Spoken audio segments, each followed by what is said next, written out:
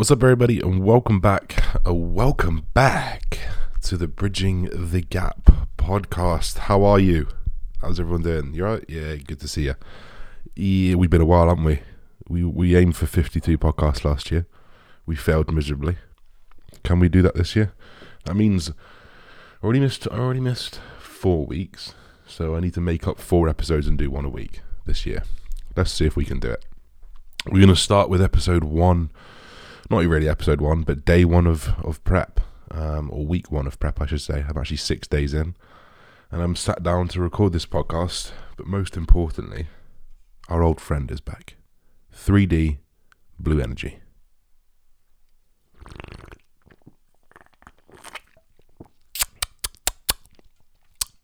Oh, it tastes so good. I've not had one of those since prep last year.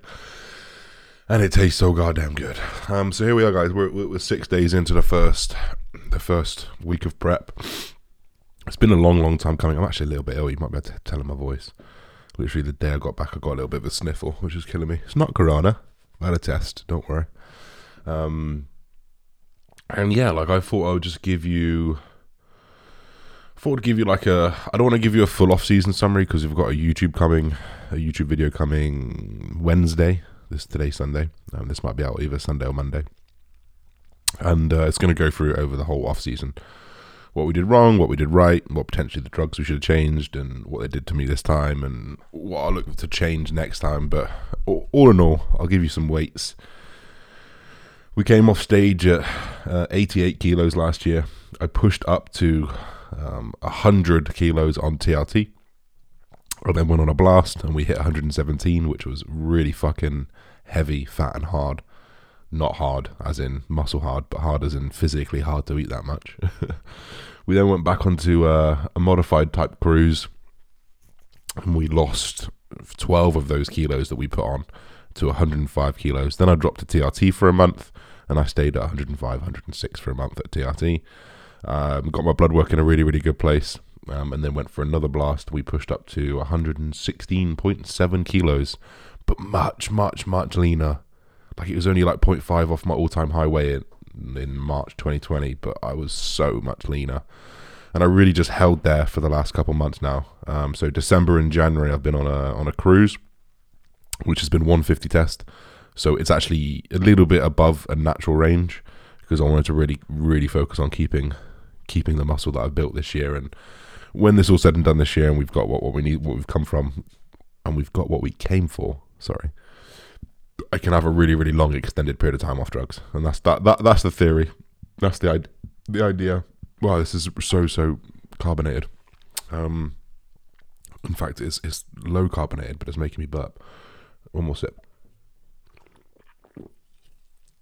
So that's pretty much the off season summarized, extremely briefly. I've been holding around 115, 116 for the whole of December, and that was including going to the Maldives where I didn't eat enough to hold my weight. I came down to 112 by the time I was back, went back up to 116 in a couple of weeks, went to Dubai for 10 days at the beginning of January, weight stayed the same again, and we've literally been floating around 115, 116 since. Started prep 6 days ago. Took an immediate drop in food, took an immediate drop in weight. I was down to the 114.34s. And then just said this morning I was 115 again. So we've kind of started our prep. We made a few little changes. I was eating 5,300 calories on training days. I moved to 4,300, so we took 1,000 calories off. In fact, we took 1,000 calories off both days. So I'm on 4,300 calories training days, 3,300 calories non-training days, and we bumped our steps to 10,000, and they were probably around 4,000 or 5,000, and I'm really feeling that. There's a few things to consider in that first week of weight loss, or weight change, I should say. You've got a few things at play. You've got 1,000 less calories going in per day. So if you take that 1,000 calories, stick it on a food scale, that counts as weight in your food system, in your digestive system. So that actually counts as some. With that food comes water, so you'd hold a little bit of water from that. So I would have lost a little bit of glycogen, I would have lost a little bit of water, I would have lost a little bit of food in digestive system. But then I've done double my steps, and I've just started training after a deload. So both of those things are going to encourage a weight gain because they're going to hold a little bit of water from inflammation in the legs. I can feel my legs, I can feel my ankles. They feel a little bit swollen from all the walking because I'm just not used to it, and I'm 116 kilos. So it's a lot of weight to move a lot of times per day. So I've got that little bit of a fluctuation. This is the first week on cycle. So you're going to have a fluctuation from aromatize. So we've got more testosterone going in, double the testosterone. I'm starting at 300 milligrams, which is where I finished my off season, by the way. So you can see how low these doses are. But double the aromatize, I'm going to have more estrogen. I'm going to have more water being held, and I can definitely feel the water being held, but I do feel a little bit leaner. So we've got that position where we could be gaining muscle, we could be losing fat, we could be holding inflammation water, but we could be losing water from food. So this first week is very much a null week. This is very much don't worry too much about the scale, worry about how you look. And then over the next couple of weeks, as your hormones start to peak, as you get into the routine of walking, the inflammation starts to drop as you get into the routine. Everything will find its equilibrium. So that's pretty much how that first week's gone. We've got to check in. Probably going to have to check in tomorrow with Cal. We'll probably make a food change. I think food's still pretty high, to be fair. I'm hungry. I'm definitely hungry this first week, but it's nothing. I can feel that. I can feel that I'm floating around maintenance. And I did say this in a podcast that I was on a couple of days ago. I thought my maintenance was around 4,000 calories, which is pretty much the average of what I'm having right now. 5 days a week I'm on 4,300, 2 days a week I'm on 3,300. It brings the average about 4,000. So I was always under the impression that we were going to drop straight to maintenance, or we were going to drop our food straight away, and it was going to have me around maintenance after an initial weight drop, which is sort of what's happened. So I'm sure we can eke off more at this, but we don't need to be waiting. We don't need to be waiting around we're not here doing a mini cut. We don't need to. Let's just hold another week. We don't need to do that. There'll definitely be a change.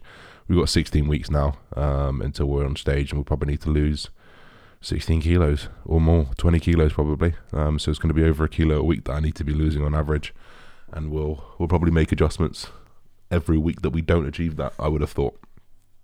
So those few things to consider. What else is new? Nothing really. Obviously, I've moved back home with the mumsy. She's in the support bubble, or whatever the fuck you want to call it. I don't know. She lives on her own, therefore I can come here, which is obviously great because I can also film out of a gym. Anyone who's been following me on Instagram, you won't know on YouTube yet, but on Instagram I've been posting some of my workouts. I've been training out of the Grow Room in Tortworth, which is an amazing little facility. I actually train there, I should say, when I'm at home. The owner's really nice, constantly investing into the business, constantly striving for more in the business, which is obviously a gym that you want. That's what you want. You want a guy who's always trying to progress the gym and get new equipment, and he's always asking the members what they think they should get and what they don't like. And guess what? When all the members say we don't like this, the next week it's gone. So it's a very, very actionable place, and I highly recommend you to check out the first video on Wednesday. We're going to do a full gym tour. The main gym, actually, which is a really, really nice facility, actually got burnt down in one corner. It wasn't a crazy fire. I think the sunbed got caught alight and just burnt down before they realised. It actually caused some structural damage just to the main shell of the building, so they had to move out, which was a pain for the owner. So he bought a fucking tent, and it's the biggest tent you've ever seen in your life. I actually used to put up marquees, so it's probably, back into my marquee days, it's definitely 40 foot wide. It's probably a 40 foot by 80 foot, I would say. 40 foot wide, 80 foot long, with a couple of toilets in there as well. And then he's just moved every single bit of equipment in there, floored it all, rubber floored it all out. So he must have spent so much money to move it into this tent, which is just on some land away from the gym, while they restructure the building or do the structural engineering to the building. So it's in a tent. It's very, very cold, but it's such a unique atmosphere. Obviously, there's no atmosphere at the moment because it's just me in there training on my own.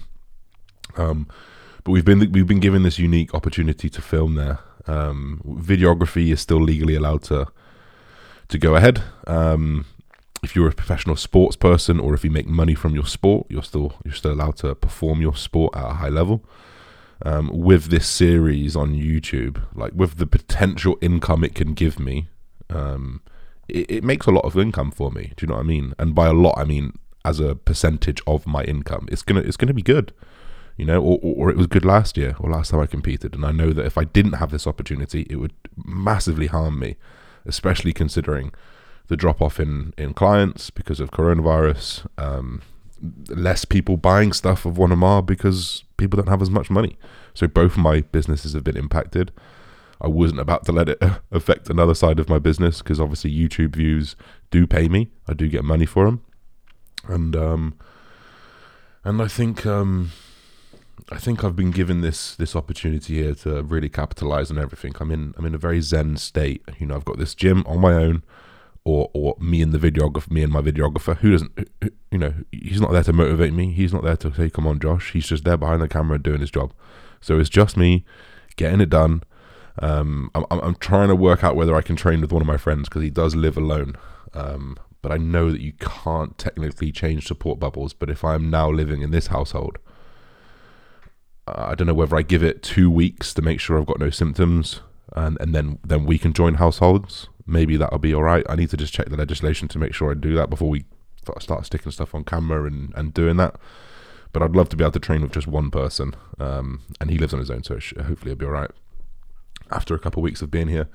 But it's only been a week so far, so technically I'm not out of the green area, or the red area, whichever way you want to do it. And yeah, like we've just kind of been getting into the routine this first week. You know, it's just me and my mum here. It's the coronavirus, so I can't go see friends. I'm just there into the shop, get my food for the week, and I'm back in and I'm doing my steps, and I'm even separated from Amy, my girlfriend. You know, there's no. And I don't want this to sound horrible, Amy, when you're listening to this. But being apart is fucking horrible. I hate it. I wish I would much rather be with her. Of course, you know, she's on her own in London. I've still got to pay my rent there, and I'm going to be here for the next couple of months until we go back into tiers, at least, because I need to be able to train. I can't train in London, and if I can find a place to train in London, it's very, very difficult for me to film there. So, and also the gym that I can train at and have trained at a few times, legally under the filming, because we've been filming there. It doesn't have everything that I need as a professional bodybuilder, if that makes sense. I could make do if I was just trying to make do, and I was just trying to make some progress there, but it's not what I need as a pro card running season, if that makes sense. So I had to make that sacrifice and come here. But that means I've got no excuses. I've got no distractions. Not that Amy is a distraction. This is where I wanted to say, I don't want this to sound horrible. Not that Amy is a distraction, but I don't need to worry about how, in the day, I don't need to go see her. I don't need to make her food. I don't need to go, make sure that we walk together. I don't need to I basically can make my day fit how I want to fit, which is, to be fair to Amy and me, we kind of do that anyway for me because of what I do, which is why you need to find a girlfriend who can sacrifice lots for you, and mainly just it's a one-way sacrifice, which is pretty peak. But so I don't want it to sound horrible in that fact, because she sacrificed so much for me. We sacrificed loads for my goal, my goal. And that's the most important thing to understand, that it's my goal that we're making these sacrifices for. But I have no distractions. I don't have any excuse for distractions. I don't have any excuse to fall off plan. I don't have anything. I'm just in this zen hyperbolic time chamber, which I would prefer if it was with Amy, obviously, but I'm not. So I'm going to make the most of this next 8 to 10 weeks, hopefully shorter than that, and I can go back home and I can train with Joe and Tom again, and we can film, and we can have the second half of this prep season together, and that would be massively ideal, because we wanted to bring you. We had so much content in mind. We've got an office space for us with a podcast studio, for example, and we're bringing high production podcasts. As well as that, we were going to obviously be training together, filming together every single week, but obviously we can't do any of that. But hopefully we can bring that back as soon as possible, and we'll keep our fingers crossed until that moment happens. But yeah, other than that, I think that's pretty much an update with me. I was just going to run through a few questions just to basically round this podcast off. So then, first question. If/when, I like this. If/when you get your pro card, how long do you see yourself taking out of competition? Out before competing? So it's going to depend when or which show it happens at. I'm of that opinion. I'm like, do I say when it happens, or do I keep saying if, when, to be humble? Or, like, because obviously don't know that I'm going to get it. I don't 100% know. But then I'm like, no, I need to have this mindset of believing it. So just say when, because I know that if thoughts become things and shit like that. So I don't know. But if/when you get your pro card, how long do you see yourself taking out competing? I would say, depending on what it is. So I've got 3 shows I'm looking at, 3 pro qualifiers. Ukraine, which doesn't have a pro show. Portugal, which does. And then the British, which I don't know whether it does. But for example, if I competed on the Saturday, got my pro card, and then I could compete on the Sunday for a pro show, it might be worth just doing that, because it's just like as a last show of the season.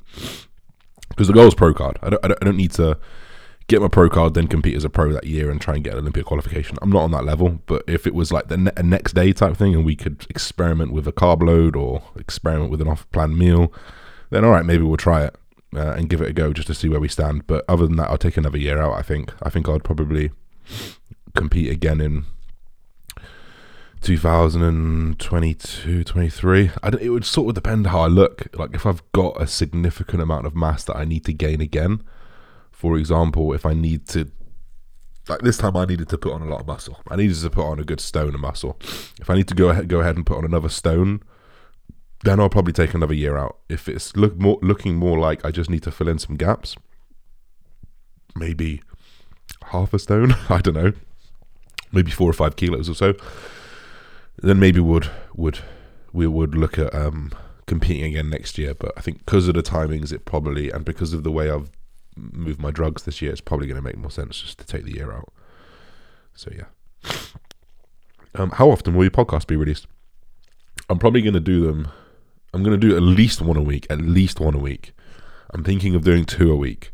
One with a consistent, like a podcast helper, just someone to have a conversation with. I was thinking about getting Ethan on here, because we have some real good banter, and we'll just waffle about bodybuilding.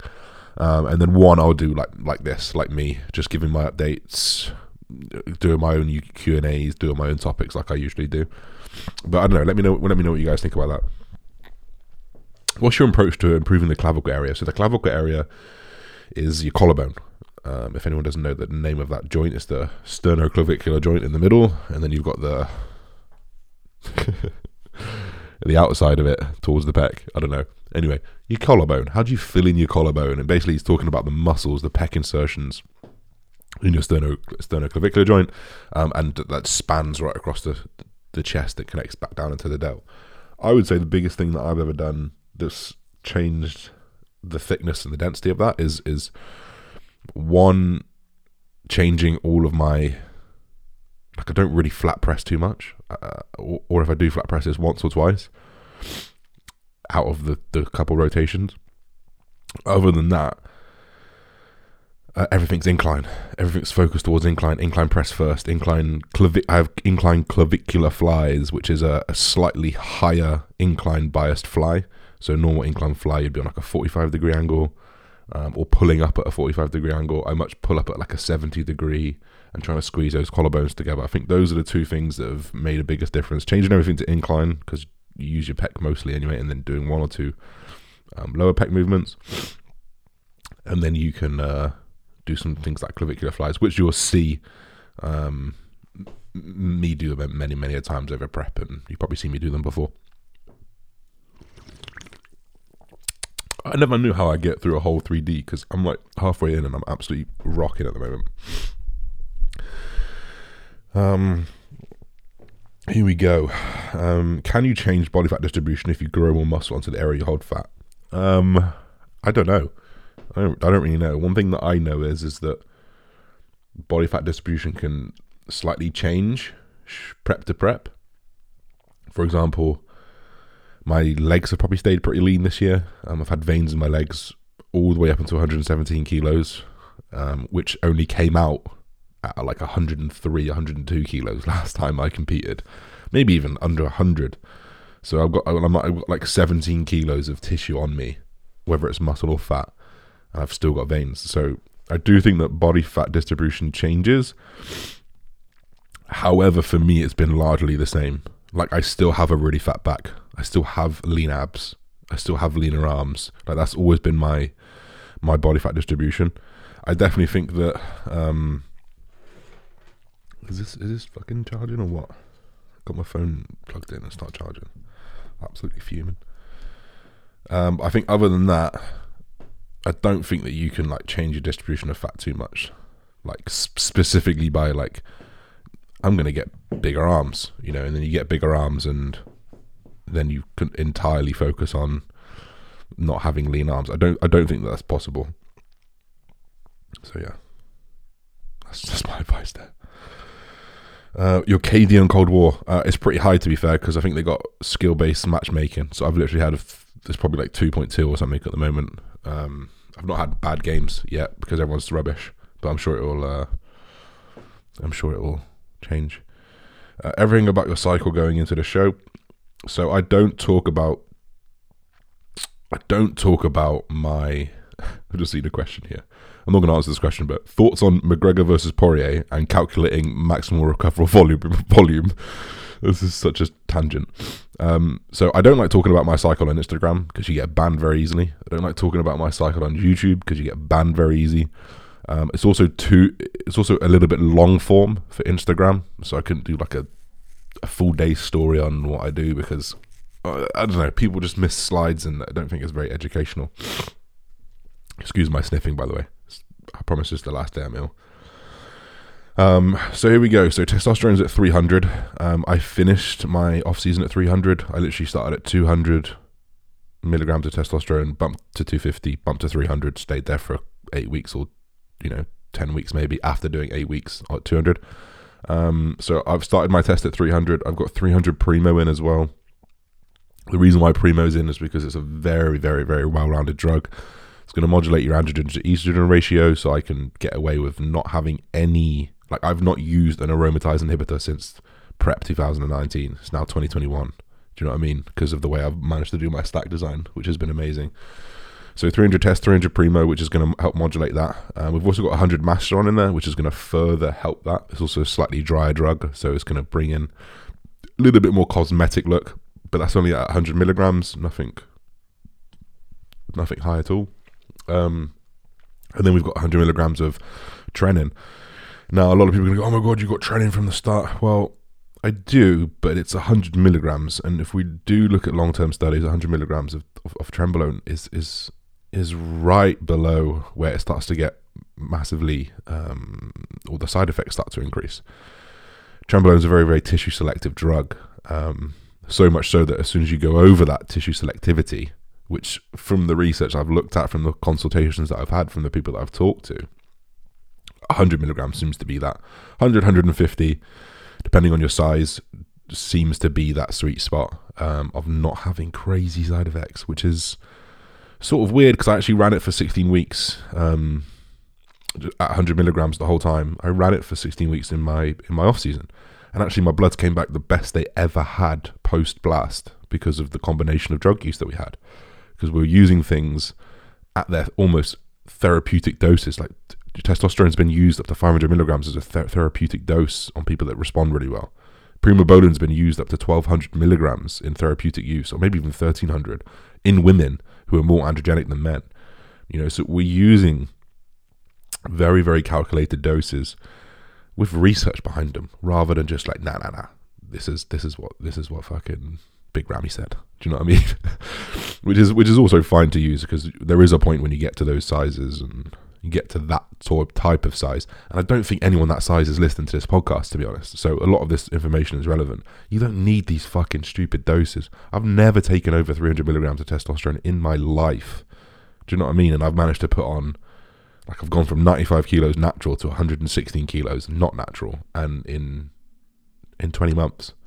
Like, I've put on a shitload of size from just using the right amounts of drugs. And as soon as you start going towards these ceiling doses where you need things to counteract them, for example, as soon as you need an aromatase inhibitor for testosterone, for me that's a ceiling dose. You know, like you can have 400 milligrams of testosterone, but you need X amount of Arimidex per week to keep it in. Just drop it to 300 and see what happens. Do you know what I mean? I'm at 300. I don't need anything. We'll probably go to 350. We'll see if we need anything, and we're going to keep pushing that boundary of bringing your aromatase up to a point where it's just below where you feel any type of side effect. And that's the type of thing I've been doing for the last 18 months, is just using things in conjunction with their different pathways. You know, for example, we've got a glucocorticoid binding, which is where the trend comes in. You know, we've also got like straight anabolism, protein turnover, so where Primo comes in. You know, there's so many different facets that drugs, or so many different pathways that drugs work down, that all I'm trying to do is, instead of hammering one pathway, like the aromatase pathway, and sticking 500 test and 500 EQ in, you know, I'm actually spreading my bets across multiple different pathways at much, much lower doses with minimal side. I've not had a side effect. The only side effect I've had in 2 years, well, I say 2 years, this off season, I should say, has been, one, my blood pressure got a little bit high on MPP because it was holding a lot of water, and two, I didn't feel great on my last blast, and I think it was from Proviron because it had my estrogen too low. And I think those are the only two things where I felt off, where I've not felt myself, or I've not felt 100% great. And I didn't feel the blood pressure one. I just noted it. It got up to like 155 or something because I was so watery, and that was at like 117 as well. So that's when we called that. That's when we called it, and we pulled that out, and we started dropping weight, and then it went back down. So those are the two things that I've noted off the off season. And we're going to go through a sort of an escalation approach. And I find this is the best thing that I use with clients. This is the best thing that I use with myself. It's the best thing that I've noted other people do, is just escalating the dose to your tolerance. You know, for someone who's new to it, you know, you start really low and just work up and get the most out of the least. And that's exactly what we're going to do. Obviously, I'm starting at 300 milligrams. You know, of testosterone and Primo, and 100 meg of the other two. I imagine that test will probably bump up a 50. Primo will bump up a couple hundred. You know, I'll probably end up on 600-700 meg of Primo, but like we said earlier, we know we can go up to 1.3 grams fairly safely. Do not quote me. Do not do this yourself. I am not a doctor. I am not anyone else. I'm giving you my experience. The trend probably won't go above 150, I wouldn't have thought. You know, Mastron will probably come up a couple 100 milligrams, and we'll just escalate as you get flatter. And I find that really, really good because, you know, while you're dieting harder and you're losing more fat quicker and potentially turning your ability to lose fat up a little bit, we're just bumping up the dose so that doesn't happen. You know, you hold your fullness and you hold that cosmetic look. So that was a little bit of a rant, and I think it's important to explain these things as much as we can, because it's very easy for people to take a clip of that and go, oh, Josh takes this. Like, for example, this is the caveat of this. You've all now listened to that and said, oh, wow, that makes sense. That sounds really, really good. You're working on multiple different pathways. Josh uses 300, 300, 100, 100. That sounds pretty good. Let me try that. Well, guess what? I'm 116 kilos, been using steroids for 2 years. I'm at X timeline in my bodybuilding career. I've done this in the past. I've pushed higher in the past. Like, all of that comes into consideration into my dose. Do you know what I mean? So you couldn't just take my blueprint and move on to you. You could use the blueprint of safer use. You could understand glucocorticoid binding. You could understand anabolism. You could understand the aromatase pathway, and you could use those, but just at unique doses to you. You know. So you got to be very, very conscious of that. And that's why I like to talk about it on a podcast, because I'm hoping that the people that listen to the podcast listen to most of it. And you're not just like, for example, in a YouTube video, you just hear someone tell you their cycle and then you click off. Do you know what I mean? Like, it's the attention's not necessarily there, but people who listen to podcasts are here to listen to podcasts. So I can explain it, you can understand it, and you can just get why I'm making decisions, rather than people going, or like, for example, if I did this on YouTube, I'd have 100 comments saying, you're a fucking idiot for using Tren, you know, but they wouldn't have listened to the point where I said, I'm using 100 milligrams. You know, if I feel any side effects, I drop it out. If I feel shit, I drop it out. This is based off research. This is based off usage. This is based off this, and this. So fuck off. So yeah, gotta be conscious of that. I'm gonna do a couple more questions, and we're gonna get back into it. How low will you be taking your calories in this prep? I have no idea. I ended, when I was natural, my lowest was like 1800, which killed me. Last year I got to about 2.4, 2.3. This is on average, so I had slightly higher days and lower days. But and I was doing a lot of cardio and steps. So I'm hoping a little bit above that. I got a little bit more muscle. I got, my off season was a little bit more successful. I'm hoping that as I come down, it's I don't go as low as before. I think that's that. Yeah. When is your first show this year? Maybe we'll end on this one. So my shows this year, guys, mark them in your books. There's only one in England, so if you do want to come support the boy, June 6th I think it's the Muscle Works Classic or something like that. It's sponsored by Muscle Works. Two Bros Pro, June 6th. I think it's in Watford is my guess, although I'm not 100% sure. We've then got the week after in Ukraine, Pro Qualifier. We've then got July 16th, 17th, which is a Pro Qualifier, Amateur Olympia, Portugal. And then we've got final Pro Qualifier, because if I've not done it in 3, I might not do it. If anything crops up in between, don't count me out. I might do another one if I can find one. But I don't want to just fucking compete for months and months and months on end and not get what I need to come for.